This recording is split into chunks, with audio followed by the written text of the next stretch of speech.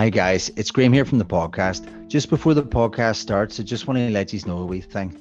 So we really appreciate every single listen that we get, and we're doing our best to never ever charge for anything. But we have signed up over at buymeacoffee.com/EAW podcast. So there's no subscription. It's a one-time thing. You can do it at your leisure.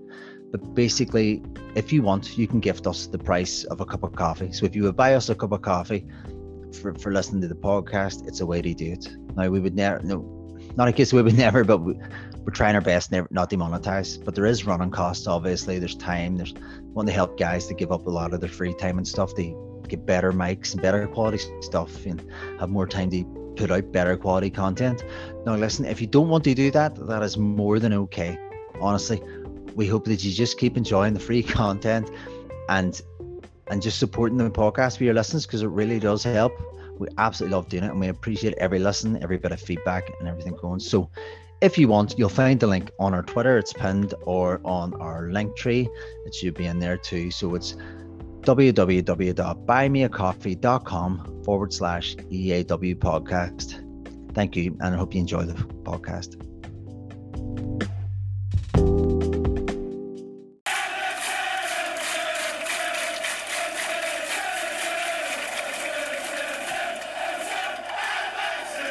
Welcome to the Everton Army podcast. My name is John. I'm joined by most of the lads today. I'm not going to bother going through the names, but most of them. We're just going to discuss where we're going to look forward to the Bournemouth game on Sunday with a bit of optimism, I'd like to think, after the last podcast was so miserable. Apologies on my part. Starting the podcast off with a lie. Yeah. I know. This is the thing, building them up to let them down already.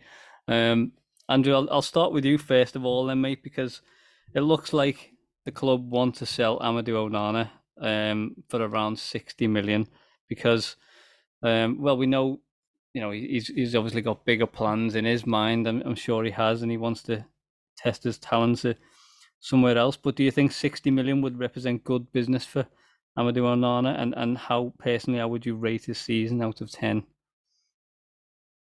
I would say, we got him for 35 to 40, yep. Right?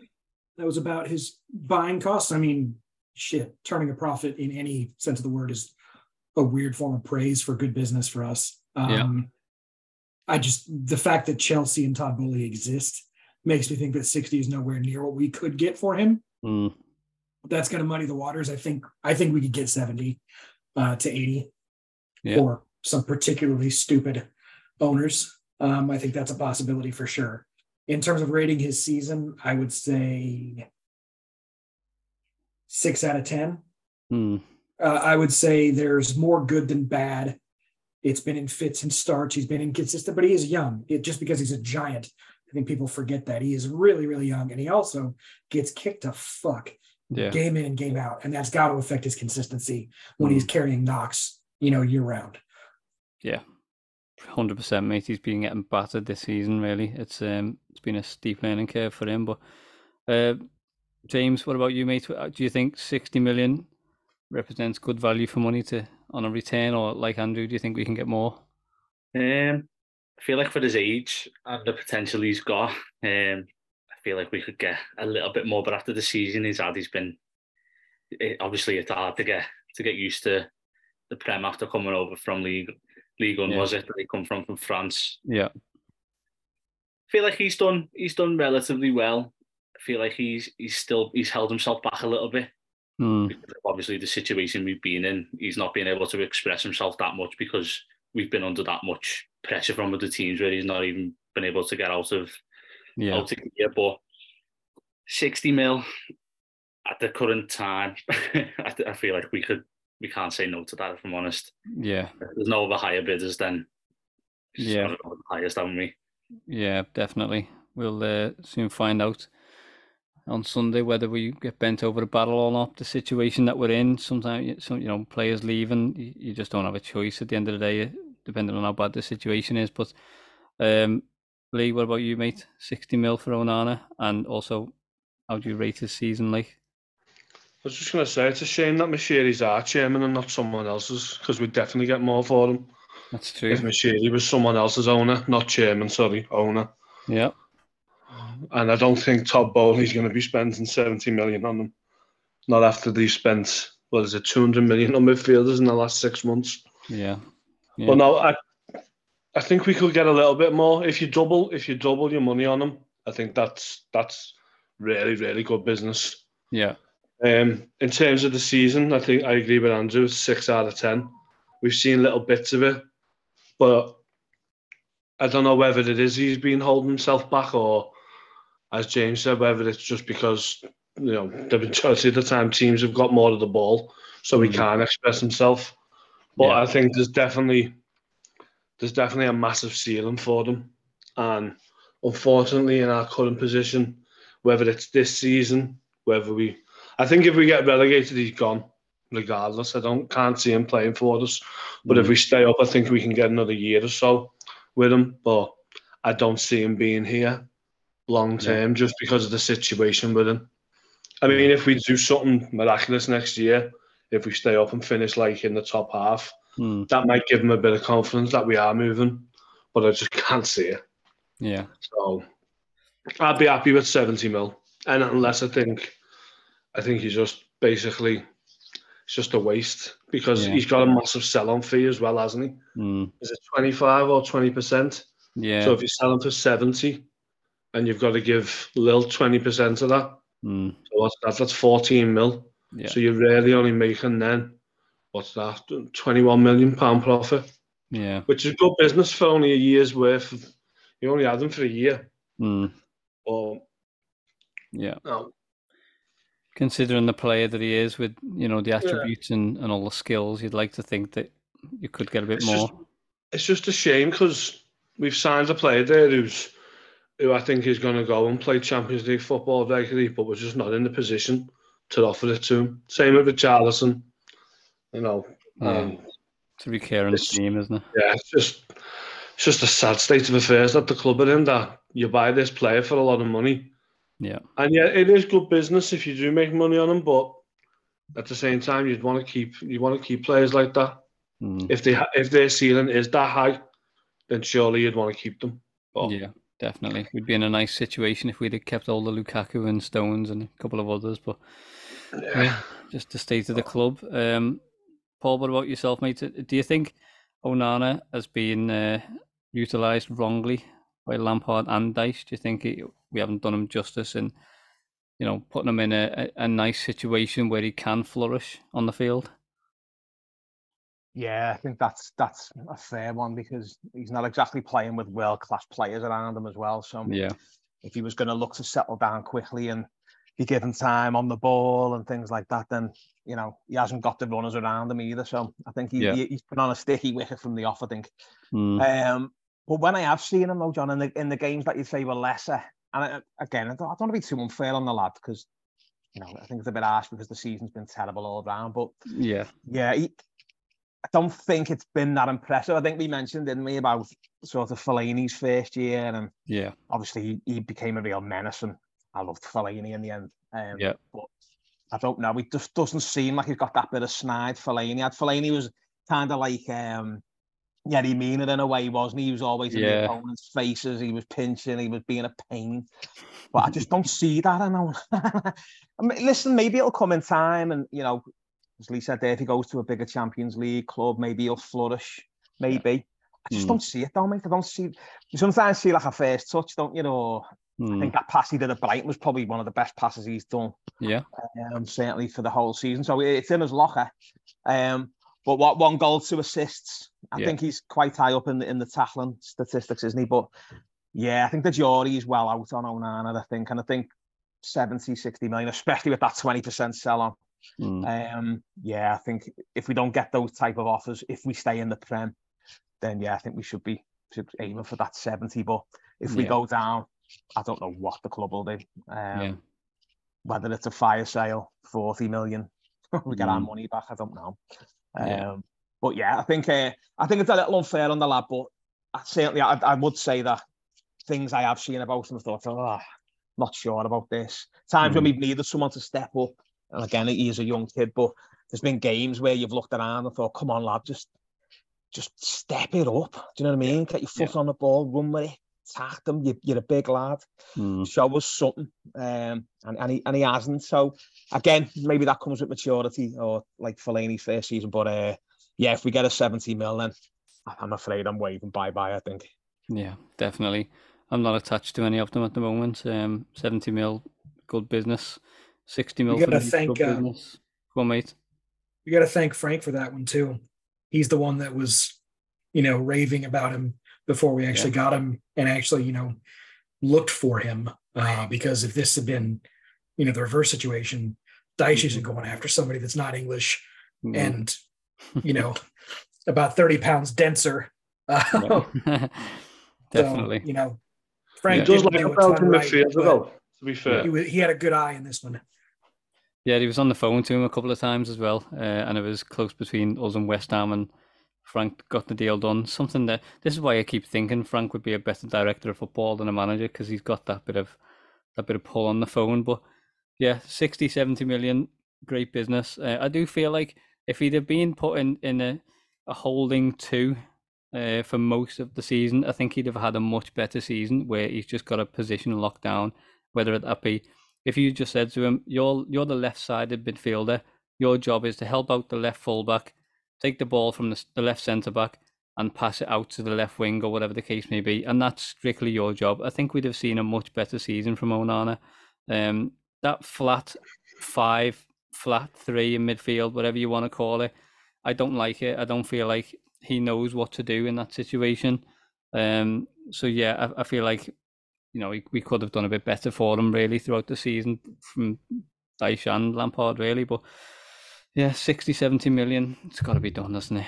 I'm afraid. Plus with the Sneijder thing as well, Paul, I feel like, with Fellaini, I think he, as you say, he had that from the off. Like, I don't think that's something that you can develop over time. All right, you can be a bit clever, but I feel like the personality of him is too nice for that. Do you know what I mean? He's got a really nice personality, which is not a bad thing, obviously, but it's not Sneijder, is it? Do you know what I mean? So no, Fellaini knew what he was doing. I loved Fellaini for that. Yeah. Do you know what I mean? And I know he got his fair share of red cards and that, but I didn't mind that. Do you know what I mean? You don't mind the odd one, don't you? When it's something like, a few elbows are flying in and it's I don't know, it's a derby and you see them go.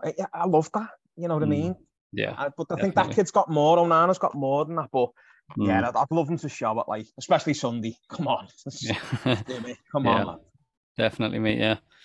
Like in the derby, we go back to this derby game where Van Dijk done that horror tackle on his shin, could have broke his leg quite easily and got off with it.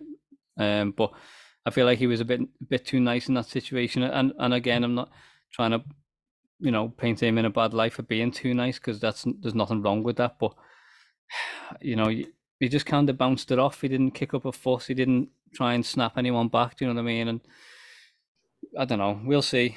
Unfortunately, John, I will finish on, mate. I think from his Instagram, and again, I don't want to put down on him, but I think he is a sort of kind of Alex Iwobi type character in terms of, he's doing his modelling and he's doing all his bits and bobs, which is sound, what I mean? Get your money in and stuff like that. But it's coming across like it's sort of like, it's more the glamour rather than like the grit. Do you know what I mean? And we need someone who's like a bit of an enforcer in there. I think Garner's, he's having some good games, isn't he, Garner, to be fair? But yeah, I know he's a little bit slow off the pace. But yeah, I just wish I want him to step up, and maybe I thought Dyche might have done that, but give him the confidence to just attack that midfield. Yeah, definitely. You see loads of clubs that come to Goodison, mate, and it's there to be had. Yeah, it's a shame if he does leave, but we'll see how much we can get for him. Business is business at the end of the day. Just moving on then to the next point as well. So according to the Esk on Twitter, 777 are out of the running for investing in Everton, essentially. So Andrew, I'll come to you first on this one, mate. Do you know about the exclusivity agreement with MSP? Do you think it's got something to do with that, or do you think they've looked into Everton's books a little bit more and decided no thanks? No, I think it comes down to Mashiri not wanting to full on sell, or not wanting to sell for a price that somebody would actually buy us for. So that exclusivity is for minority investment and, stringing things along, putting a Band-Aid on the old bullet wound. Yeah. That's a American reference for all of you guys because we have those like every other second. But yeah, I just think MSP is doing more of what Mashiri and Bill want to happen. So giving them that exclusivity pretty much sealed the deal for 777. Like, we're not going to be able to buy this outright. Time to fuck off to the next one. Yeah. Yeah. Lee, and I know you obviously you speak to the S sometimes with, you know, being in the same group and stuff. How do you feel like, to be fair, the Esk is pretty on point with what he's talking about when it comes to the finances. I mean, he predicted all the, you know, the finances before they got published, you know, and he was pretty spot on with everything. Do you feel like this is disappointing? Were you hoping for 777 instead of MSP? I know a lot of people were, and how do you feel? No, I was more hopeful of MSP because I feel like even though a full takeover would, especially if the debt is bought out, it would free up money and we'd be able to go and spend money again. Yeah. But I don't think 777 have got the type of money to give Mashiri what he wants and clear the debt. Yeah. So I think they give Mashiri what he wants, but it wouldn't clear the debt. So we'd still be in the same position, just a new, different owners. Whereas this investment, it seems like it's going to free up a bit of finance for some funds from what I've seen. And I think they've got a bigger portfolio as well. I mean, they've got a stake in McLaren, one of the biggest sports manufacturers, like car companies in the world. Yeah. You know, one of the most famous Formula One teams in the world.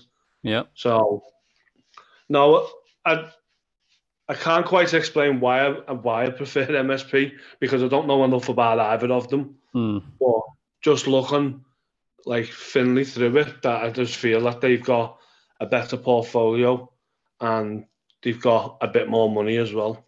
Yeah. And it looks like it's going to be a potential where I think I've seen where they just buy, like basically what Mashiri done. Mashiri came in and bought 49%. Yeah. So Bill could still be in charge of his big train, the big soft cunt. And it looks like they're going to do that, buy little bits of everything, like buy 20%, and just build on it to the point where Mashiri is no longer the majority shareholder and he sets off into the sun on his big Russian yacht. See you later. Yeah. Bye. Goodbye indeed, yeah. Yeah. Definitely. Take Bill, Denise, fucking Grant with you. Yeah, all of them. Yeah. See you in a bit. James, how do you feel on the takeover stuff, mate? And to be fair, mate, I don't know much about MSP and 77, only from what's been coming out in the latest reports. Like, so I don't really have an allegiance towards either side. But how do you feel on the matter with that? I'm the same. You know, I haven't seen. I don't know much about the two myself. But from what I was seeing with 777, like Lee said, then he wanted to come in and buy out the club, whereas I don't think he's going to let it go that easy. He's invested a lot into the stadium. Obviously, he tried to invest in the squad, didn't work. Yeah. So he's looking for that pump of money to try and get us back on I say straight and narrow, but as straight and narrow as we can possibly be. Yeah. At the moment in time. As he was saying, with the yacht, I don't think he'd get very far in it because he spent all his money on Ross for the past few years. So yeah, no, but as you say, don't know much myself. But if it just hope that it goes right, as he keeps saying, I just don't want it to go wrong again. Like we were saying, we can't keep going through this season after season. I know it's only been 2 years, but it feels like it's been a lifetime. Yeah, it's gone on forever. Yeah, it's just more I do recede, and I don't want to lose on me here. Yeah, definitely, mate. That's about Everton. Yeah, Paul, we know that these guys they attended an Everton game back in January when we got beat by Southampton embarrassingly. So it feels like they, you know, sorry to remind you all, like, but yeah, it feels like they're a little bit closer than everyone else. And obviously with this exclusivity agreement, do you feel like something is about to happen? Because with me personally, I felt like it with that Peter Kenyon stuff last year, you know, they had an exclusivity agreement and it just fell through. So yeah, I'm just a bit like, you know, we shall see. Like, but how do you feel, mate? Yeah, I think like everyone, I just, because I want Ken Knight out that much, I think I'd willingly sell to any group. They could just make any old name up and go, oh, great. Can't wait for them to come in. But I think, from obviously, again, just without quoting the S, but I think in the exclusivity, I think they allowed them full access, aren't they, to the absolute, like, warts and all on the accounts. So you just wonder whether, like the other deals that may or may not have, sort of got to that stage, is it the actual major debt that we've got that's going, oh, hang on a minute. Do you know what I mean? These are an absolute financial meltdown, basically. So that's what concerns me. We might see this a few times, but hopefully, because they've been bandied around that much, that they have already, scrutinised the books, and obviously their expertise is in more sort of like investing in sort of potential. So the club's got potential. So I'm just hoping that it'll come off, and hopefully they do get these 2-3 board members in from the off. They get a say, and they can really start ripping into this in shit show of a club, mate. You know what I mean? Yeah. And if we stay up and we get that investment, then wow, I think we'll all look forward to something. Not major, but just something to cling on to, and then maybe focus on the stadium, because I haven't even been able to enjoy that. Do you know what I mean? I went past it the other day. It looks amazing, and it's like, you can't help but think, well, if we get relegated, is it going to get finished? And so you can't enjoy anything at the moment. So no, I know. Yeah, John, it could be anyone that comes in, mate, and I'd be thinking, oh, this is marvellous. Do you know what I mean? Just to wrestle it away from Bill Kenwright and his sort of clingers on. So hopefully it is the real deal, mate, and we can celebrate something if we stay up as well. Yeah, definitely. There's a few bots floating around on Twitter as well. I don't know if you've seen them lately, popping up saying be careful what you wish for and stuff, and it just makes me laugh, to be honest with you. But Alan Myers seems to think the board, there is going to be departures on the board and a new direction for the club, which is promising. So yeah, I'm all for that. Andrew, they've hinted at a potential data-driven recruitment strategy. Do you think that would suit Everton? And personally, do you like the idea of that approach? I love the idea of the approach, especially where we're at financially right now. You have to be incredibly clever with the money. I mean, I don't know how many people have seen the movie Moneyball. I hate baseball, but it was a good movie. But the whole premise of that was that team had fuck all to spend, and they had to be incredibly specific about what roles they were filling in their recruitment that weren't, attractive on paper necessarily, which in Premier League terms is Premier League experience. That's like our Achilles heel, is looking for someone with Premier League experience. And generally that coincides with them washing out spectacularly at their old club, and they're 32 years old, and they just want to ride out into retirement on high wages. What Moneyball would do in our situation is looking for somebody that has a crazy pass completion ratio, or is really just has a stellar pre-assist record, that kind of thing. The issue is, as always, is our director of football, who is familiar with that type of thing within the Red Bull system, allowed to do their job. I don't have any malice in my heart for Brands or Thelwell at this point, Thelwell yet anyways, because it's clear that Kenwright, Mashiri, and Drabshian are actually the ones hitting the yes or no buttons. We had the situation with Rafa and Rondon. We were looking at some pretty solid, I'll say relatively unknown strikers, but they were on people's radars, and Rafa insisted on Rondon. And that's what happened. The director of football needs to be the final say on this. That's the only way Moneyball works. The coach can work with them, but the director of football needs to have a long-term vision, because if you get sacked or have your gallbladder taken out, I still need to be able to do my job for the next decade. Yeah, absolutely. Yeah. We've seen Brentford adopt this approach, and it's working quite well for them. But do you think, like, because Brentford, obviously, I'd like to think Everton have higher aspirations than Brentford. So, James, I'll come to you, mate. If we were to be in Brentford's position right now, if we were to switch positions, would you say that was good enough for Everton, or do you still want more? And do you feel like this approach with the Moneyball idea has a glass ceiling, essentially? At the moment in time, trying to get the words out, I feel like it would be a good approach. Because of the way things have been handled at the minute, with just scattergun approach, really, isn't it? It's not even there's no plan, no structure or nothing. It's just, as you were saying, you just everywhere, all up in the air. But any approach other than the one we're taking at the minute's better. Yeah, you just got to be more just more pragmatic with things they do, and stop being so rash with decision making, and not always having to be yes men. If you're gonna, as you say, no risk, no reward, isn't it? Yeah. Sometimes you've got to take a punt, and if it doesn't work, it doesn't work.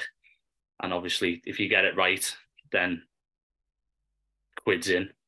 Yeah. So the money, as I say, I'd like to see it, but it's how it's executed.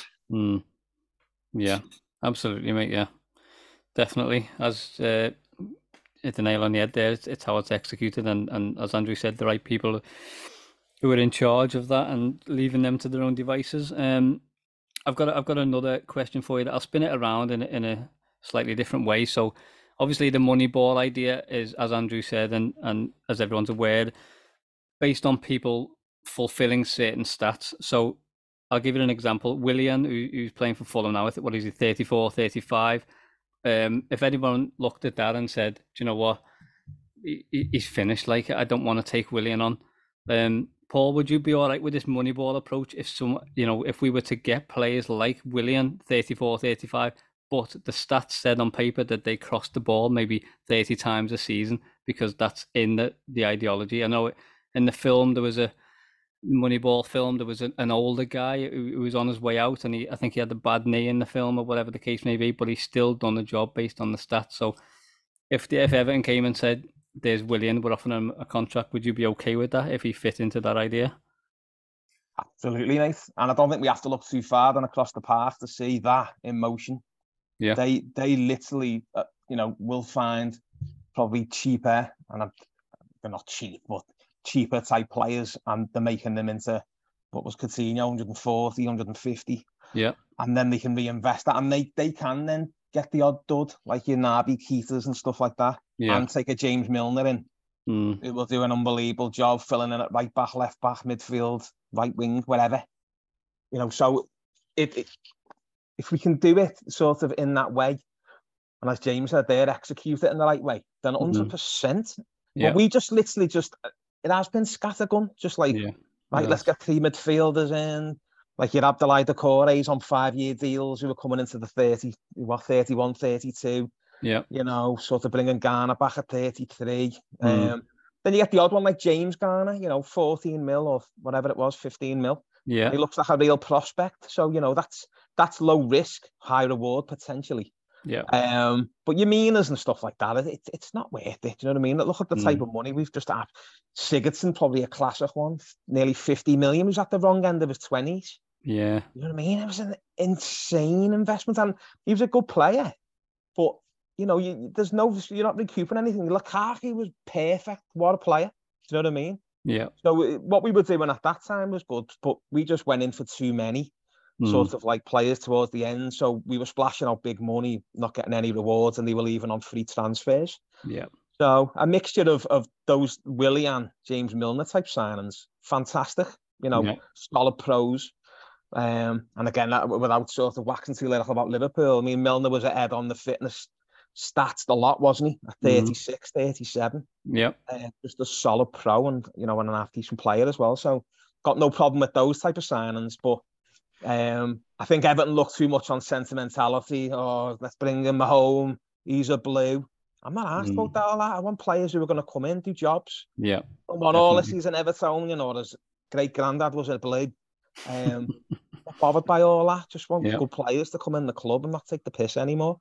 Yeah. But the club's got to, again, execute the plan properly. And if Thelwell, is as good as they say he is, then, let's see what he can do over the next couple of years. But the crop of players we brought in, I think in the main have been quite poor this season, I think, as the whole club has. So, yeah, I'm all for that. Absolutely. We need to start acting like a proper football club now.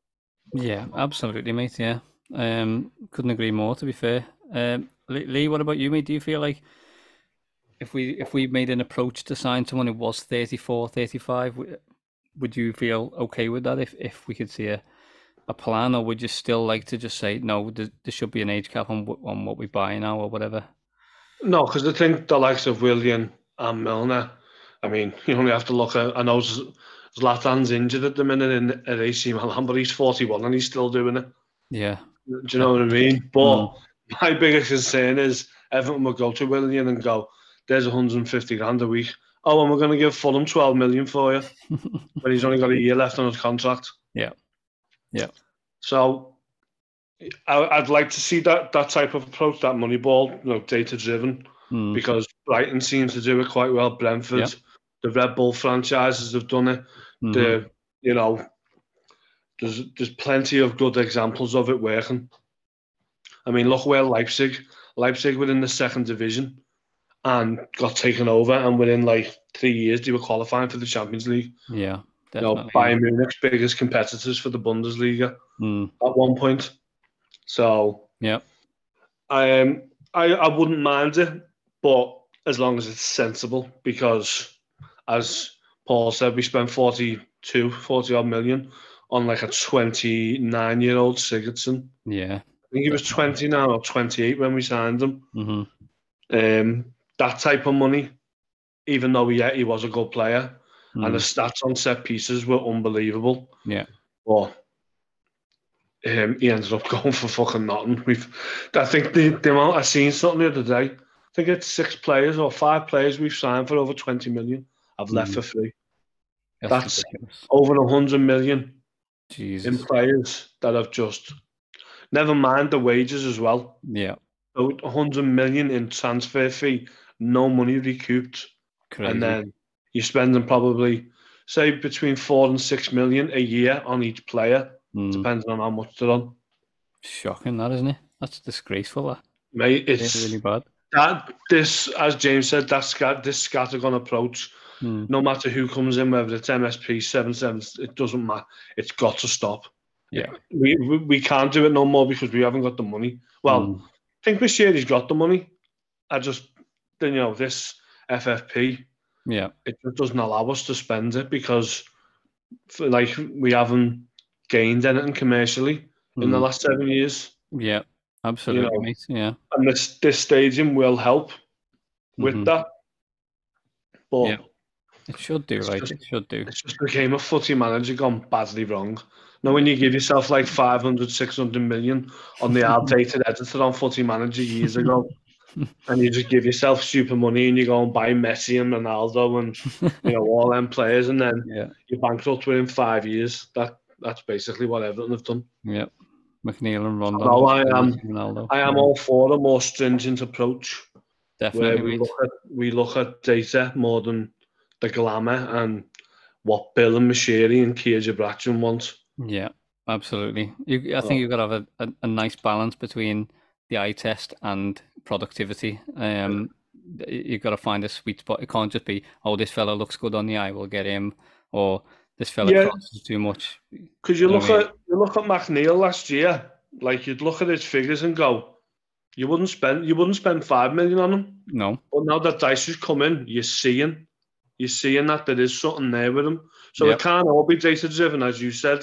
He's obviously clearly got talent. I mean, last year was his worst year in terms of numbers, in terms of goals and assists. But this year, considering he didn't play for much of the first half of the season, is his best year. Yeah. So I don't think it can all be data driven, but I think the scattergun approach is it clearly hasn't worked. Yeah. And Newcastle have shown clever spending. Yes, they spent a lot of money, but they've spent it wisely in key areas. I mean, we signed 4 number 10s in Mashiri's first transfer window. Yeah. And for Anthony Gordon, suckers. Yeah. There's always one bad one, though, isn't there? I mean, Alex Ferguson signed Jemba, don't forget. But then he went and signed Cristiano Ronaldo about 2 years later. Mental. Well, that leads me nicely on to the next question. Even if Thelwell did get more control, and apparently it looks like he will, because Nahafi, however you pronounce his name, is a fan of Thelwell. Do you trust him? That's the big question, lady. Do you trust Thelwell? Yeah, I've said it plenty. I mean, I've had a few back and forth with Graham and stuff. Yeah. I think, as Rev said, he's basically working with his hands tied behind his back, and with this board,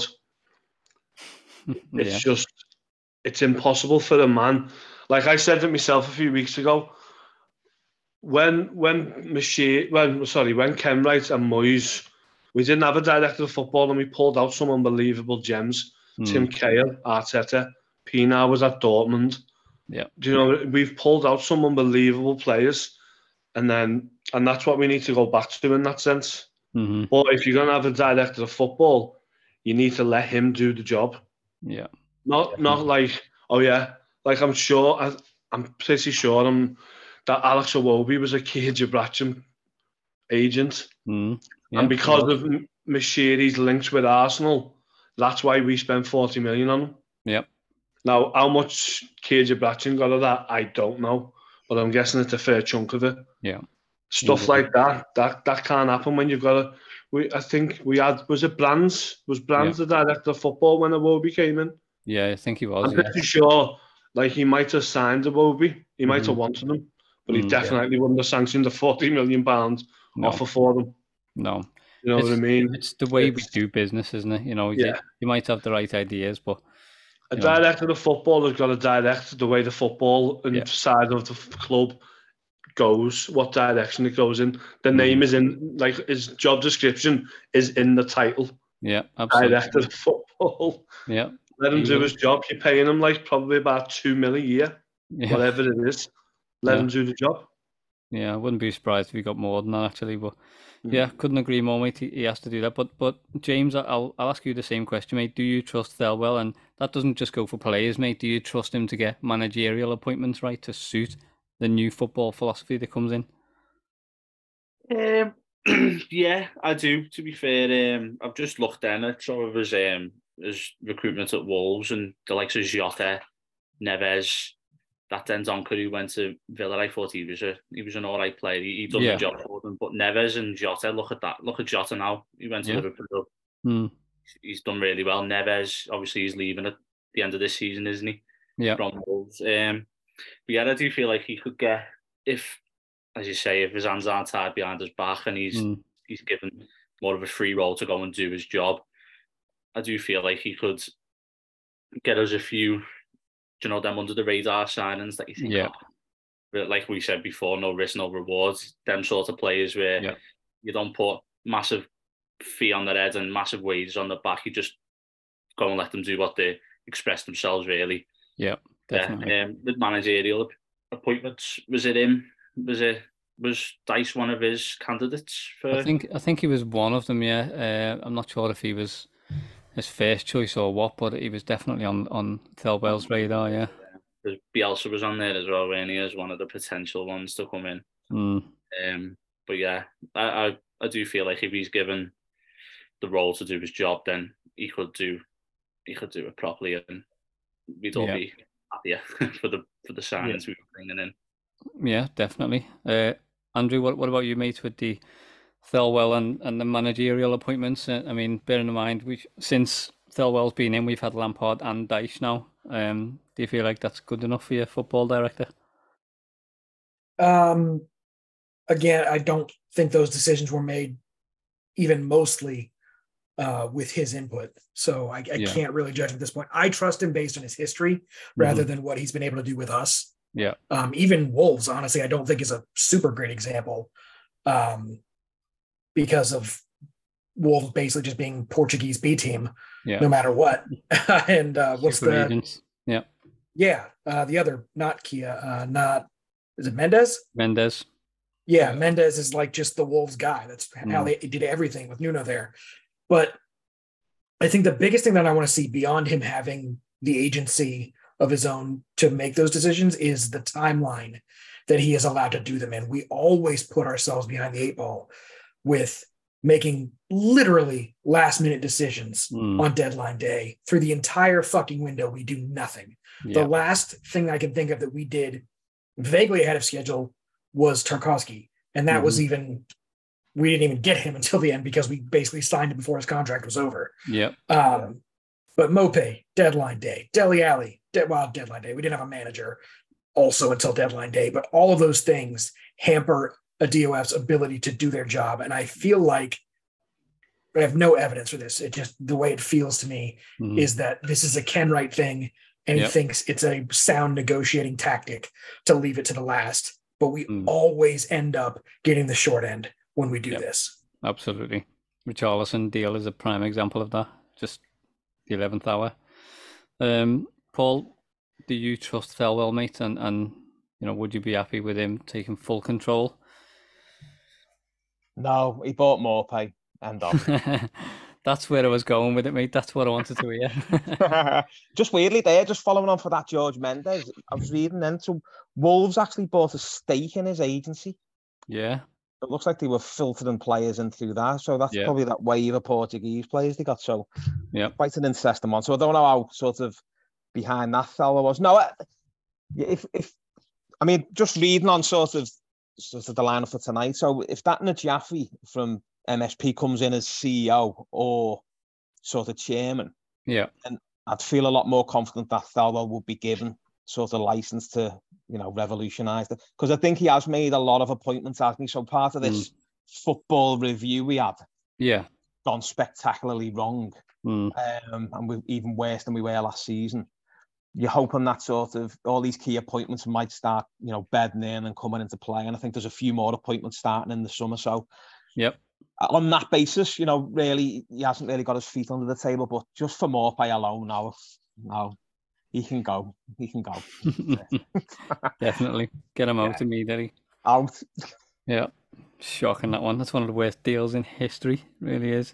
Yeah. But you can't even understand what he's been bought for. Is he playing off a two? If he was bought for a lone striker, which is what we play 99.9% of the time, what the hell were they thinking? No, shocking. It's shocking. Would you give him a bit of credit for recognising Kudus? And we've been through this a million times. I know we've gone around in circles, but Kudus and Mudryk, would you say, okay, he's recognised them, or would you say, do you know what, he didn't actually get the deal done? I think, unfortunately, our financial. So I think his hands are tied there. So whatever deal was structuring, if a club says they need 60% of the the fee as a sort of down payment, then we're out the running, aren't we? Let's be honest. Definitely, mate. Unless we're spreading it over 5 or 6 years, which predominantly I think that's what Chelsea have done, isn't it? Is it over 8? So over 8 years of a contract. So I'm not going to completely doom in on that. I think if we do get this new CEO or chairman as part of this MSP deal, then I think he deserves at least a year, and if they like what they've seen at the previous clubs, then okay, fair enough. But he's been working under really, tight sort of budgets and things like that. So I think it's a little unfair in terms of that. Brighton must have been willing to take, a very low front fee and then a drip over. What's his contract? 3 years? Yeah. So don't remind me. Disgraceful. So it's minimal payment. So on that, I don't think you can sort of harangue them for that. But if we get this deal over, it'd be interesting, mate. Yeah, definitely. I think the headquarters for MSP are actually in New York as well. So maybe Thelwell been paying visits over there. We don't know. We genuinely don't know, but it's interesting. Do you anyway. trust them, John? I'm leaning towards no at the moment. Purely because of Mopé alone. No, I don't know. I think he could have gotten us 1 or 2 gems. Like the deals for Mudryk and Kudus, you were going to have to pay like 30, 40, 50 million for them anyway. So I don't think that's a good scout, in my opinion, if that's how much they cost. I feel like he could have done a little bit better and had a better list of players to bring in with relatively short notice. Like as soon as he got the job, Dele Alli was the top of the list, and I know that was Lampard wanted him, but he should have been saying, I've got a better list. John, Thelwell came in 2 weeks after the window shut. That was all Lampard and like fucking probably Kia and Mashiri. That's why we done it backwards. We got Lampard in because of desperation. We didn't even have a manager. Signed Thelwell about 3 or 4 weeks later. Yeah. So shocking. which is not the right way to do it. If you're going to do it, you appoint your director of football and then let him pick the manager. But even in the summer, I feel like he could have had a decent list of targets to say, do you know what? There's a lad here in the Championship. There's one here in the French league. There's this, that, and the other. We lost out to a couple to Bournemouth and Southampton, and why not? Why did we not go for one of them over Mopai? Like I just don't get it. Like part of the being, in that role is closing deals, in my opinion, and anyone can scout a player that's worth 40, 50 million in terms of Mudryk and that. So I don't know. We shall see. I'm just hoping for a few more gems and that. But this is why we look back on the Moyes era, because he could do all this and manage a team and everything. He just had it all in his locker. Like, but would you class if Onana goes for 70 million? Would you class that as a gem? Even though he was signed for quite a bit of money, to be fair. But yeah, I don't doubling feel your like money within a year. Yeah, that's. Although I think the pull was Lampard, to be fair, wasn't it? He even said that himself in his interview. But even that, I feel like that wasn't really a gem. It was a good investment for the future, but it wasn't a gem find. You know what I mean? It's not like some kid who cost 2 million or 1 million or whatever. Find the next Damari Gray for 1 million, something like that. Do you know what I mean? Even the Onana one wasn't really a gem in my opinion, but I don't know. We'll see. That's what we're all open for with this Moneyball approach. Find a couple of them. But go ahead, mate. I was just with that saying then about the gem. Look at Brighton with that Enciso. Yeah. And Matoma. They're the gems that you want. You know. Perfect. What did they pay for them? I can't, off the top of me, I don't even know what that Enciso cost unless he come through the ranks. But he's got the worldie as well. Yeah, I know. Yeah. He's some player in. So he was only 9 mil, mate. 9 mil for him and 4 for Matoma. See, didn't they sign that Caicedo for about 5 mil as well? Yeah. That's the recruitment we want. They're the gems that you're looking at. Big time, mate. That's exactly what we want. Like, Sarmiento is another one. He played in the World Cup as well, and I think is Facundo or something from Argentina, 18-year-old, and he's smashing it as well. So just get us a couple of these, and we'll all feel better about ourselves, basically. Well, just to go back on your point there, quick, John. They took Welbeck, mate, and he's like a new player, isn't he? That older player. Yeah. Some of the goals he scored, superb. Yeah. You know what I mean? Well, that's another one. That's back to the Willian debate. And I joked in the group before, Welbeck, that's who we'd sign. But, that goes back to the question before. Like, if he could say, you look at his stats and say, do you know what, there's 6 goals, 6 assists for the season. Would you take him? Bearing in mind he's in his 30s now. It's one of them, isn't it? Where, as I say, you've got to get the right balance of productivity and the eye test and a mixture of selling value and all that. It comes into the equation, and we've just been leaning too heavy in one approach rather than dipping into all three in the last couple of seasons. So yeah, it's just a bit of a mess in it. But the other one we'll talk about is Mr. Shins, Abdoulaye Doucoure. We've extended his contract for 1 more year. So Leah, I'll come to you first, mate, if you can stop laughing. Do you think that's a good deal? I don't know why we're doing it now rather than next week after seeing what happens, but how do you feel on that? See, I'm the opposite. I think it's good that I think it should have been done earlier. Because obviously if we go down, you've got the 3 clubs who are going up. They will all want, especially if Coventry or Luton come up, they'll have a good bit of money to spend. And they've basically got no one in their squad with Premier League experience. Burnley have got a few players because they didn't, there wasn't a fire sale, was there, when Burnley? So they lost a few, mainly to us. Yeah. Well, I feel like if we stay up, you've got him for another year. And the form he's shown under Dice, apart from a silly red card, I think he's been... And apart from Damari Gray, Dwight McNeil, sorry, not Gray. Gray hasn't featured under Dice, really. Yeah. I think he's been the best player under Dice. So he's clearly got, the mojo back that it looked like he'd lost. Yeah. We all seen them images in January sitting on the ball at City. Yeah. And he's come out and defended himself, to be fair, but it still doesn't look good. No. Yeah. You can sugarcoat it all you want. It's not a good look when all your teammates, even the fellas on the bench, are all warming up and yours are sitting there like that on the ball. Yeah. Just totally disinterested. Yeah. But he seems to have got his little mojo back and he looks good. So I think you're protecting your asset. And as I say, if you go down, you're probably only going to get 5 to 10 mil for him. But we signed him for 20. So at least he's one of them players, like I said before, the amount of players we've signed for 20 mil and got nothing for them. If you're going to get some money for them, if we do go down, then I think it's a good bit of business. Yeah. Well, I think it should have been done earlier because I do agree with you. The timing is just really strange, like 5 days before the last game of the season. Yeah. You know what I mean? It either should have been done after the season or it should have been done a lot earlier in the season. Yeah. But I just don't understand. Yeah, it's either, do it in January or... Yeah, I think the timing, I do agree with it, but I think it should have been done earlier, not later. But yeah. That's Everton, aren't we? That's it, mate. Clues in the name of the podcast. Yeah. It's a shambles. But yeah, Paul, how do you feel on this, mate? Because I personally feel like I would have waited till, the outcome of Sunday. And if we were to go down, for example, can you afford to have a player 120 grand on the books next season? How do you look at it?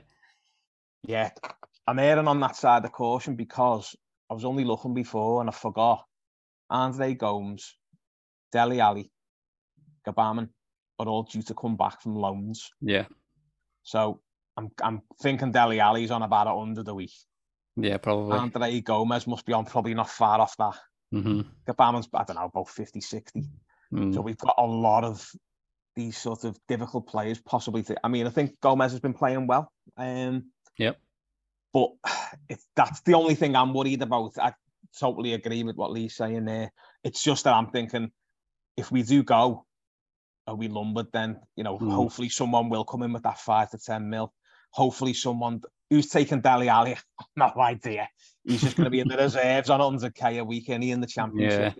Yeah. That's the only fear I've got is these massive fat contracts. And I think there was something about the relegation release clauses not being there. Yeah. In terms of reducing the wages.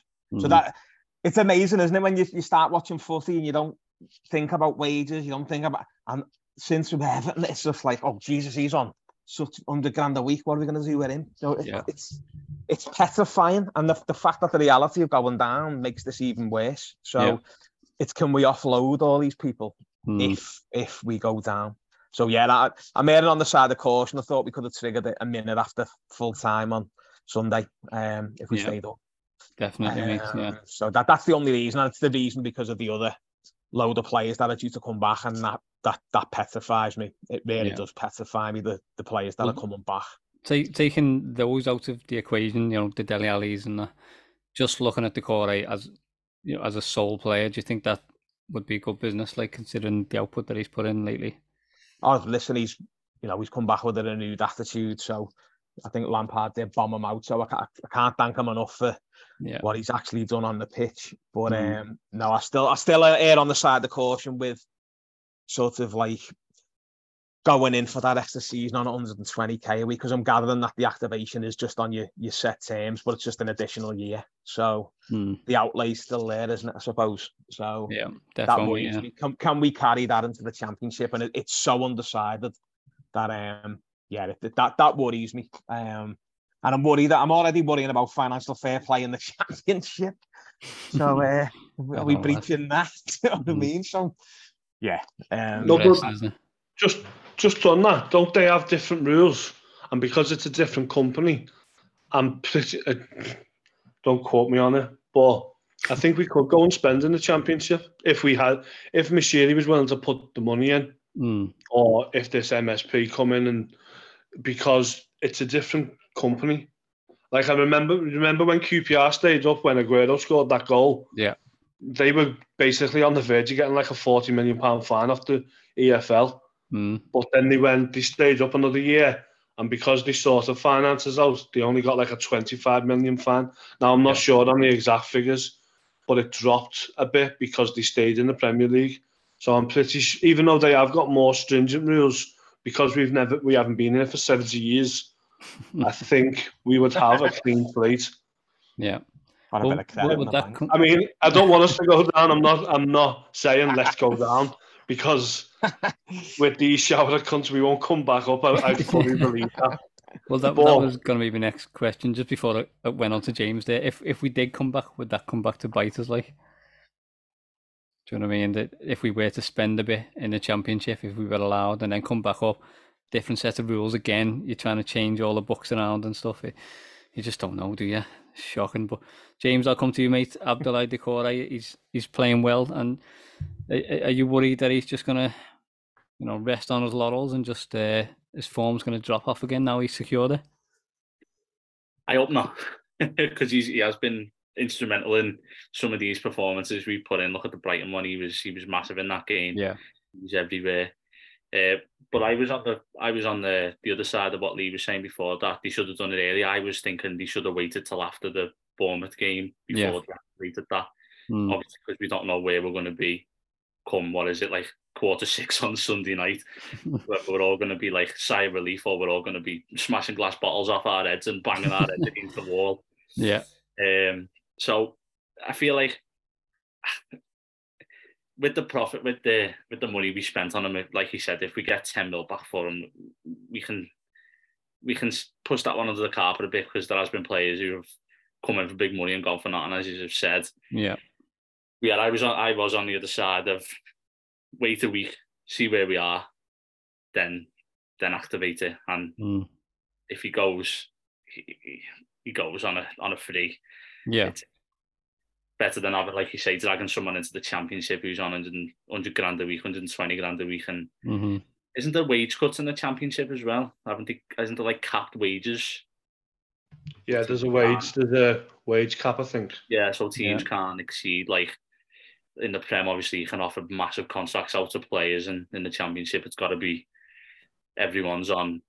Obviously you have your people on the higher amounts who are better, and then you've got your other ones who are on smaller ones. So yeah, I feel like it was clever, but at the same time I would have waited just to see what the outcome is next week.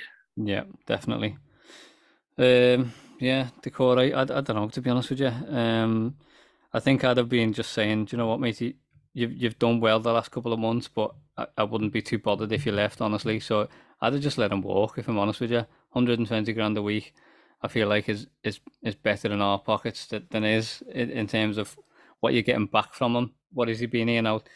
2 years, 3 years or something since Ancelotti. I feel like he hasn't put that effort in for the full time that he's been here to warrant a bit of an extension. Does that make sense? So I'd have been all right with him saying we've let him go, like, and that's 120 grand off the book. So I don't know. We'll see. Come next season, how his form is at the start of the season, and then I'll go ham on him if he starts to drop off a little bit. But yeah, we'll see on that one. Moving on to the Bournemouth game then.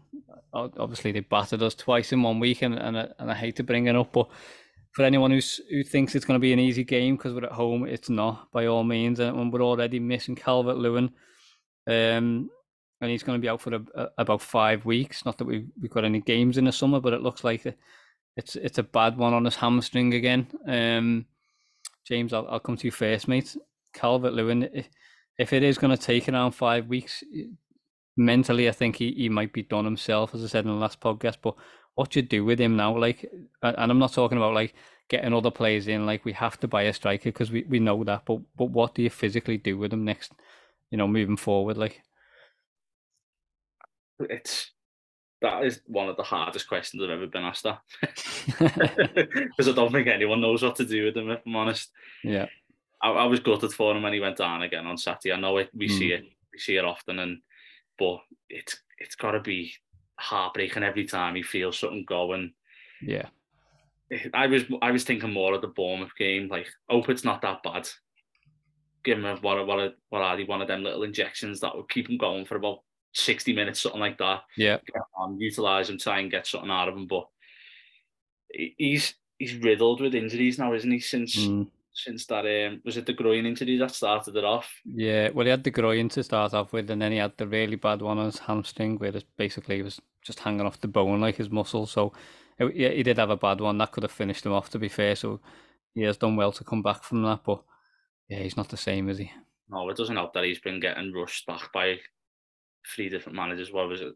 Benitez wanting him back in instantly. Lampard, as soon as he got there, he's like, "Are you ready? Are you fit?" That's what it seemed like anyway. And obviously he weren't, and we've paid for him, and not for the fact that he's our only number 9. We've got no one else who can come in and do a job. Yep. Besides Sims, for what? He's had a few cameos, a few starts, hard starts as well. It wasn't even like it was a Goodison. He's played at Stamford Bridge, Old Trafford. And there are boots to fill, because when he's in the team, he makes a massive difference, and you can tell just by the confidence of the other people around him. So, in terms of what do we do with him, I honestly have not got an answer for you. I honestly don't know what we do with him at this point. It's a tough one. It is a tough one. Yeah, it's a shame. He genuinely looked devastated as well. Like when he went down, you could see his head in his hands. He looked proper gutted. Lee, I'll come to you on this one, mate. What you do with Calvert-Lewin, lad? I think the only thing he can do is nurse him back again and get a striker in that is the same as him, if not better, and just because I don't think anyone's going to buy him now. His body just keeps breaking down, and I feel I am genuinely gutted for him. I didn't watch the match because I was in work, but I seen his reaction on the pitch, and I mean, if you look at that and you laugh at that, then you clearly either a Liverpool fan or you haven't got a heart. Yeah, because it was just devastating for them. I really feel really bad for them. Yep. But I'd try and nurse him back and just have him on the bench because we clearly can't rely on him right now. And I think I've got to the point where now it's go and get someone else. Yeah. Go and get someone who's on the same level as him or better than him. Yeah. Obviously, you'd hope for someone better than him. That's what you got to strive for as a club. But I don't think anyone's going to buy him because of his injury record. Yep. I mean, remember Arsenal were linked with him for 40 million before he got injured. I mean, and now you'd be lucky if you got 5 mil for him, which is still a profit because we only signed him for like $1.5 million. But no, I'd get someone else in and just see out his contract because I don't see anyone buying him. Yeah. And he's not on ridiculous wages compared to the likes of Mina and Doucoure and Gomez and that. But do you want me to tell you how much he's on? How much? No, so he was on 20 grand, and then after the Ancelotti season, and he played really well, we extended his contract, and he's now on 100 grand, and he's got 2 more years. Fuck off. Yeah, honestly. Holy so, shit. Anyway, you can't believe what you see online, but apparently so, yeah. Well, I thought he was on about 50 or 60 because I know he was on a low wage considering the squad we had when Ancelotti was there. I didn't realise he'd went up 20 to 100. Yeah, it's a bit of a jump, that, like. Oh my God, 5 times the money. I wish I got a pay rise like that every fucking 2 years. I know, mate. It'd be nice, wouldn't it? Yeah. Not that. No, but yeah, I don't think anyone's going to buy him. But now I'm like, oh, Jesus Christ. I didn't realise he was on that much, so that changed my mind a little bit now. Yeah. Yeah, it changes your outlook when money's involved, doesn't it? It really does. Yeah. Not that. Yeah. Paul, how do you feel on the situation, mate? As I said there, 2 years left. What do you do, like? It's a tough one, isn't it? And listen, if we want to be a better football club, then unfortunately we have got to do these harsh things. I mean, I know there's not going to be many buyers, but there might just be a buyer for him if we can get him fit in the summer. If we can get him fit, then now I think, yeah, he's been brilliant when he's come in, but we can't rely on him. What use is that? So he'll come in for 5, go out for 15. Yeah. And we're desperate, and then we're looking to the likes of Morpay, aren't we? And then we're desperately trying to scrape it around for Ellis Sims. Come on, I know we want to give him a chance in that, but he's Championship at best, isn't he? Let's be honest. Morpay might bang a few in the Championship, but no, I'm afraid if we need to move on and we need to be doing things better and doing things differently, then that old Everton and sentiment's got to go out the window a little bit, I think, and some cutthroat decisions need to be made. And unfortunately, and it's not his fault, and he's a great lad in that, but he's part of the problem, John. So we've got a lot of stagnant players And unfortunately, Calvert-Lewin's dropping into there because we can't string 10 games together with him, can we? No, it's sad. Yeah. Well, so it's with every get for him on the open market? Like, if you could get him fit in the summer, what would you get? But as he said there, would we even get 5 million because of his injury record? But if he's fit in the summer, he gets it. He's free of this injury. Then I don't know. Maybe we could push, for a sale of around 10 million quid. But I don't see us getting anywhere above that because of the injuries. And even in them type of sales, John, if you look at loads of sales with players like that, where you're forcing them out the door, we'd probably have to supplement his wages wherever he goes. Yeah. But we might still cough for 40 grand a week for that 2 years that are left. So 40 is probably better than 100 after what you've said. So I think sentiment's going out the window for me. Now I'm looking at these players, mate, and I'm looking at Sunday and where we are again. And I'm not, he's a great lad, but I'm not feeling like, we owe them anything, mate. Yeah, no, I'd agree with that.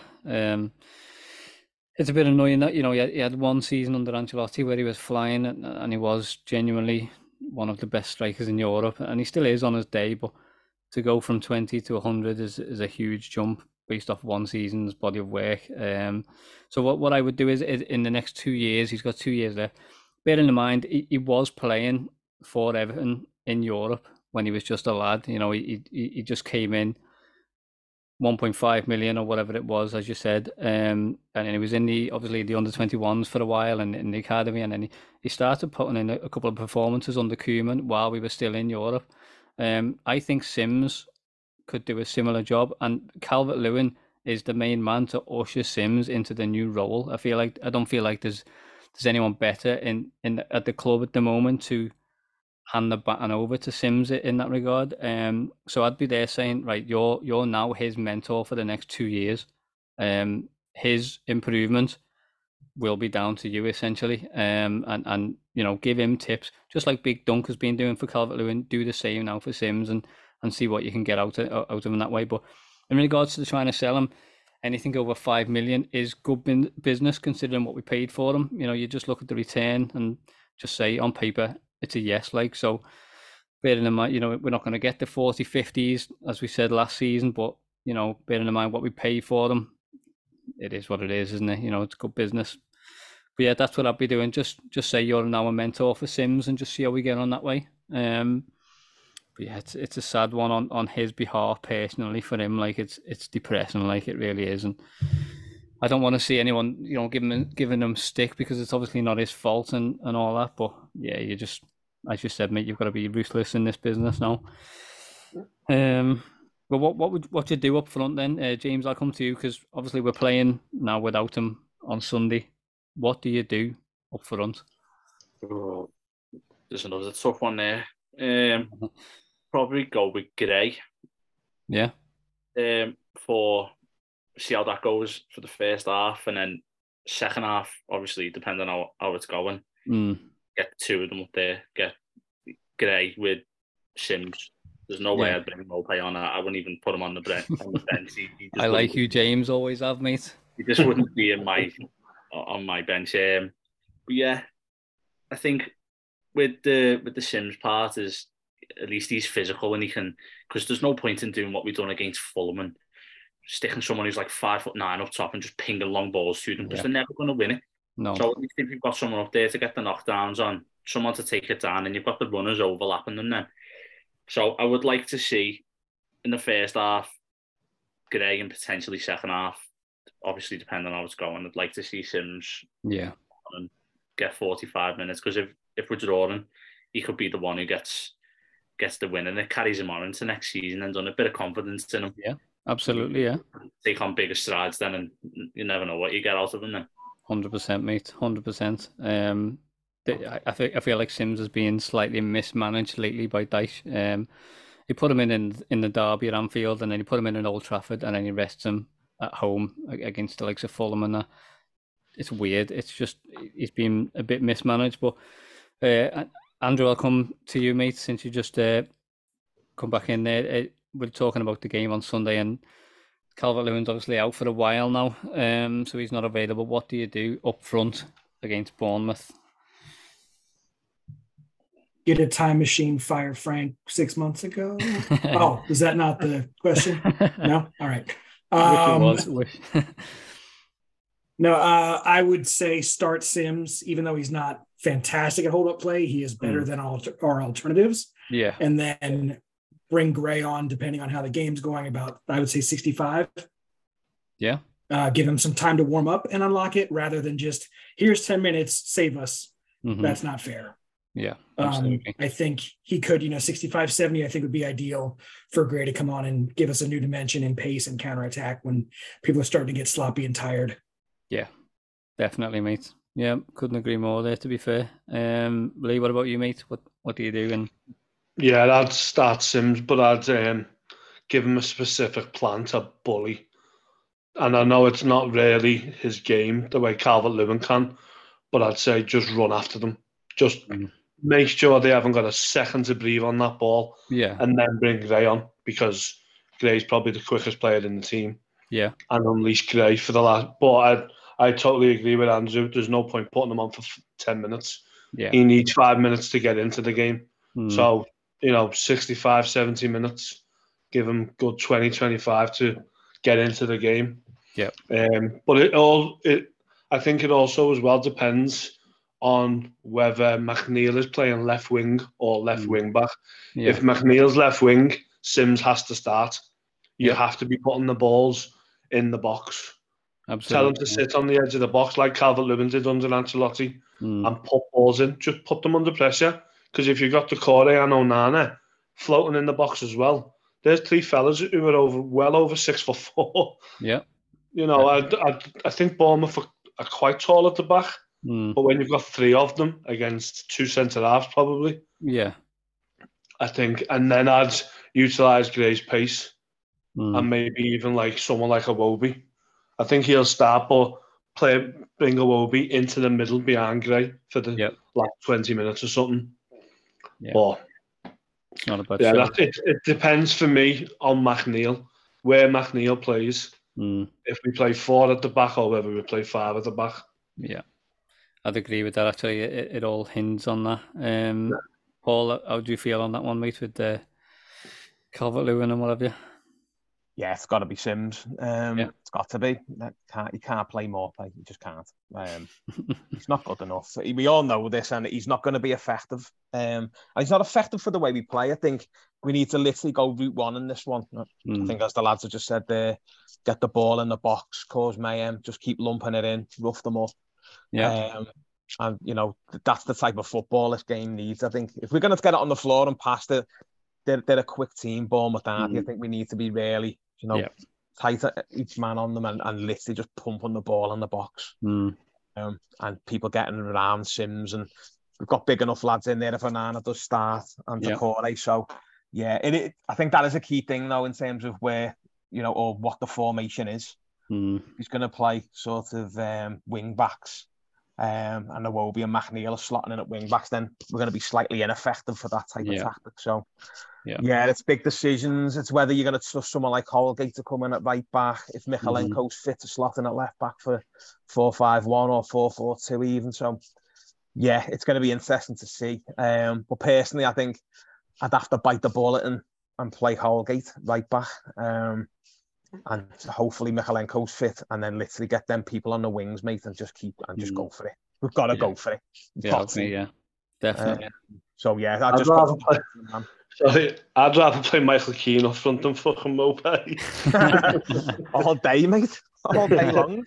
That kid can hit a ball easily. But having said that, like, there's no way Keane should be up front instead of Sims. Like, I don't know why Dice keeps doing that. I mean, I can see why he's doing it. He's obviously effective to a degree, but Sims, I mean, that's not going to do his confidence any good, seeing fucking traffic cone head, you know what I mean, get stuck up front instead of him. Like, I don't get that logic, really. I mean, I know you've got to go for broke sometimes, but you're just killing the lad. Sims, he's sitting there on the bench thinking, what have we got to do to get a bit of time here? What I'd like to see, like, is... Yeah, Sims has got to play for me. He has to play. He's a big enough lad. He's got a big body on him. He can bully people a little bit. He's got pace as well. You seen what he done to Koulibaly away at Stamford Bridge? He rinsed him. You know what I mean? He completely done him. So, yeah, put him on. Just see what he can do. Demarai Gray, if he starts, depending on if McNeil is left back, I'd like to see Demarai Gray on the left where he can cut in, because I don't feel like he's effective playing up front. He's always playing with his back to the goal, and I don't think he's any good doing that.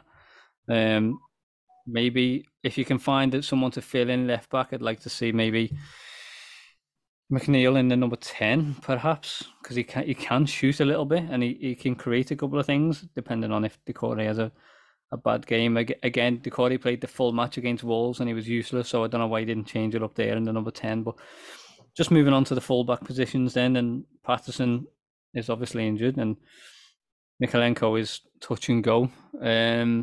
What would you do? We know Lee's just said there with Holgate and what have you. Andrew, your man Ben Godfrey, does he get a game? I think he's still hurt. I think his groin actually did legitimately get injured. Yeah, and it wasn't just a ploy like, I'm playing very poorly, please get me out of here. It seems like he'd done his abductor or something like that. Yeah, but no, I think hope and pray that Mykolenko is available for left back. And then I truly don't know what will be the better choice of Holgate right back or press Iwobi into service there and change up the midfield with Garner, Ghana, and Onana. Yeah. That's the thing, actually. Did you see what James Garner actually said? He said, I've never played right back before, but if the manager wants me to play there, then I'll play anywhere. Yeah, because he did a good job at filling in right wing, didn't he? Yeah, I didn't actually read the article because I don't normally click on Everton's tweets anymore. Got them blocked. But that was the headline on the tweet, was I've never played right back, but I'll play anywhere if the manager wants me to, because I want to help the team and contribute. So maybe that's in his thinking. But yeah, maybe. I said it last week when Holgate played left back. Holgate, if Holgate's going to get in the team, it's either in the back five as one of the centre backs or at right back. He's played the position plenty of times for Everton at right back when Coleman wasn't fit. Yeah, and stuff like that. So for me, it would be, as much as I don't really like him, it would be Holgate. I'm so afraid of Holgate getting a card. Yeah, like it would be completely within the realm of possibility to get an early yellow and then play timid the entire rest of the match. Yeah, definitely. I'm the same, mate. I'm terrified of Holgate, to be fair. I don't like him. I'd be all right if he never played another game for us again. I don't care how short on defenders we are, to be honest. For me, if you haven't got a right back, we've got to fill in. I don't want to see Michael Keane right back. I don't know what the hell was going on there. That's just some weird nightmare thing going on. It's just creepy, like just stop it. It will be right back.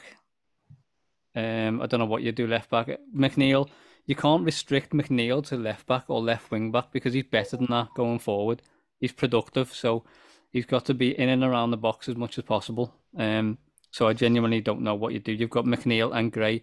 I don't think either of them are suited to playing left wing back. Both of them are in the same position. It's a bit of a tricky one, really. Maybe someone like, was it Samuels or someone like that, coming in and filling in position, or maybe someone like Reece Welch, who's a defender, coming in and filling a gap. But yeah, you just can't be putting like McNeil left back anymore. It doesn't suit his game. I know he can do it, and he done it to a competent degree, but he's better going forward. But yeah, it's going to be a tough one. As I said, they've done us twice this season already, Bournemouth. They're no joke in terms of, they're not the best of teams, but they're not a team that we can look at and think, yeah, we'll turn them over because we're at home. We already lost 10 games at home this season. It's going to be a tough one. It really is. Do I dare do predictions? Do we? Because this is it can it can go very, very badly wrong. So I won't even ask you. I won't even put you on the spot for this one. It's unfair. 2-0. 2-0. Yeah, nicely. I like it. Yeah. Do you know what? I'll say 2-0 as well. I feel like Andrew, you can't do that, mate. That's 3-1. Andrew said no. 3-1 the Blues. I'll take that one. I'm not even gonna. Yeah, 3-1 the Blues, definitely. But you've got to be positive, on you. Otherwise, what's the point? Like, don't bother turning up if you're not going to be positive. Although, I also wouldn't be surprised if all 3 teams lose and we stay up that way. Yeah, that's Everton. If you remember last year, like everyone said, yeah, we stayed up with the Palace win, but it wasn't with the Leicester win because Leeds and Burnley didn't pick up any points after that. Yeah. So we could have lost Palace and still got slapped by Arsenal like we did anyway, and we would have stayed up. But no, you want to win. You know, we need to win, I think, because I think Leicester will do West Ham. Yeah. I don't think Leeds will get anything against Tottenham, but I think it's Leicester. Oh, man. Leeds scares me more because it's Tottenham and it's at Ellen Road. It's Big Sam, yeah. Do you know what? I was thinking about that, Andrew, myself, but I was thinking, you look at Leeds when they're at home, they like to be on the front foot. And the one thing about Tottenham is they are a brilliant counter-attacking team. If Son and Kane get any of that little bit of their connection that they've had for the last 3 or 4 years, and Leeds can't defend for shit, they could literally lose about 5-4. Leeds, if Tottenham are on their game, counter-attacking wise. Yeah. What's Tottenham's position right now in regards to Europe? I think with Bournemouth City are winning, against Brighton now. So I think they can still sneak into that Europa Conference. Okay. See, that's huge. If they had nothing to play for, I'd be like, we are completely fucked. But with Spurs having something to actually go for, that's encouraging, honestly. Yeah. In regards to West Ham as well, I feel like is the final not for another 2 weeks or whatever it is. So I don't feel like he can rest players and afford them to be rusty for the final. So I feel like he will put his best team out just to keep them hot. Like, John, I think the final is. I think it's a Friday night. Playing, and he played that final. Yeah. I'm just looking at the head-to-head with Bournemouth, just going back and forth. My head's all over the place here with this game, but 1-1 in our last 6 against Bournemouth. Yeah, we haven't beaten them since 2019. They've won the last 4 against us. We owed them one as well, because if you remember, the year they went down during COVID, wasn't it? And they were already relegated, and they beat us 2-1 at Goodison. Yeah. The previous 13 games against them, we've won 5. They've won 6. Why are we like this? Honestly, it's Bournemouth. Like, it's depressing. That Junior Stanislas playing, he normally knocks a few in. He hates us. Like, Jesus. I always remember watching Soccer Saturday and Cammy's just going ballistic. I was like, you fucker. Yeah. No, look, Solanke, I'll get a hat-trick or something stupid. Hate him. Haven't they got another No, they haven't got Jordan Ives not there no more, is he? They've probably got after. And they probably bought all of them for about 20 million as well, and something going on. But yeah, it is what it is. Hopefully we can get the job done. And the thing that worries me, like everyone says, it's in our hands. That scares me more than it not being in our hands. You know what I mean? It's Everton, like, but hopefully we can just get it done. No fanning around. Get it done by half time. Everyone will feel better. We'll enjoy the second half. We'll have a few pints. We'll just have a party. And then focus on getting the board out after that. I feel like there needs to be some form of protest, despite the result. Even if we win, I feel like there needs to be a bit of protest after the game, whether that's a sit-in or something. Banners. I've heard a few people just suggesting that, like, they literally just sit there in the seat. Yeah. Don't celebrate. Just sit there and then just all walk out en masse. All together. Yeah, but there needs to be something like. To be fair, I mean, if we do stay up and none of the board members are there, I don't see the point in protesting. You might as well celebrate it in the stands. Don't pitch invade, because we'll get a massive fine. But obviously celebrate in the stands, because although I don't encourage celebrating failure, but in that moment, it's a moment of relief. So it's acceptable. And then walk out and then plan a protest against the board. Yeah. If one of them do turn up and we do survive, I wouldn't be bothered if people did go on the pitch, as long as it was straight to that director's box. Yeah, definitely. And just start singing, sack the board, sack the board. Yeah. I feel like didn't Kenwright come out during the week or something and say, you can't miss this one? Like, he feels like it's some sort of fucking event. Honestly, it's just a theatre show to him. Not the fucking final it's not the final show on the Blood Brothers, you know. Yeah, yeah. Shocking. You know, there's going to be a story that comes out the night before, right? Yeah, like nailed on. It's like the inverse version of the stadium news. Well, if you read a few of the articles that are talking about MSP, it's saying that Mashiri is basically keeping it all. He's trying to keep it under wraps because he doesn't want anyone distracted from the week ahead. But it would be typical theatrical Mr. Kenwright to just throw a little bomb right in the middle of it. Yeah. Saturday night, 7:00, bang.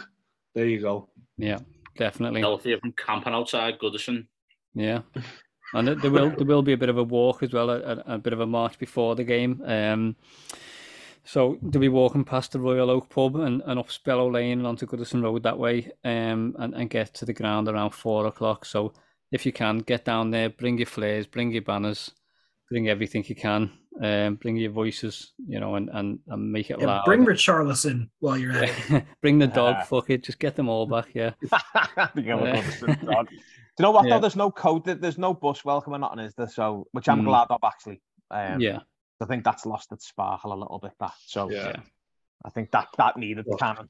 I don't think, if it goes sour, I don't think the look of 20,000 Smurfs would be a very good look. Yeah. Yeah, it's a bad one. Although it'd be harder to identify people who do fucking invade the pitch if they're all covered in blue. Yeah, there is that to it. Yeah, but another couple of sleepless nights before we get there, and then we'll see what happens. But just hoping and praying we can get through. And if we win, do you know what, mate? I don't even care if it's like something stupid, like comes off Mopay. Like I think I seen a tweet the other day. If Mopay scores and saves the day, are you going to celebrate? Well, yeah, of course we're going to fucking celebrate. Do you know what I mean? As much as we hate Mopay, you're doing it for the club. It's not about that. So anyone putting tweets up like that can just get lost, in my opinion. Get in the bin. But yeah, he's still paid to do a job, though, John. Do you know what I mean? Exactly. I'd celebrate if Bill came on for the last minute and fucking ordered the heaven header that kept us in the league. Calvert-Lewin style, yeah. I'd pay to see that. Oh, mate. Yeah, but lads, thank you so much for joining me again. And it's nervy and, it's squeaky bum time and all that. But hopefully, please God, we can be back on Sunday with a positive podcast. But yeah. Lads, thank you so much. Enjoy the rest of the evening, and we'll see you soon. Nice one, gents.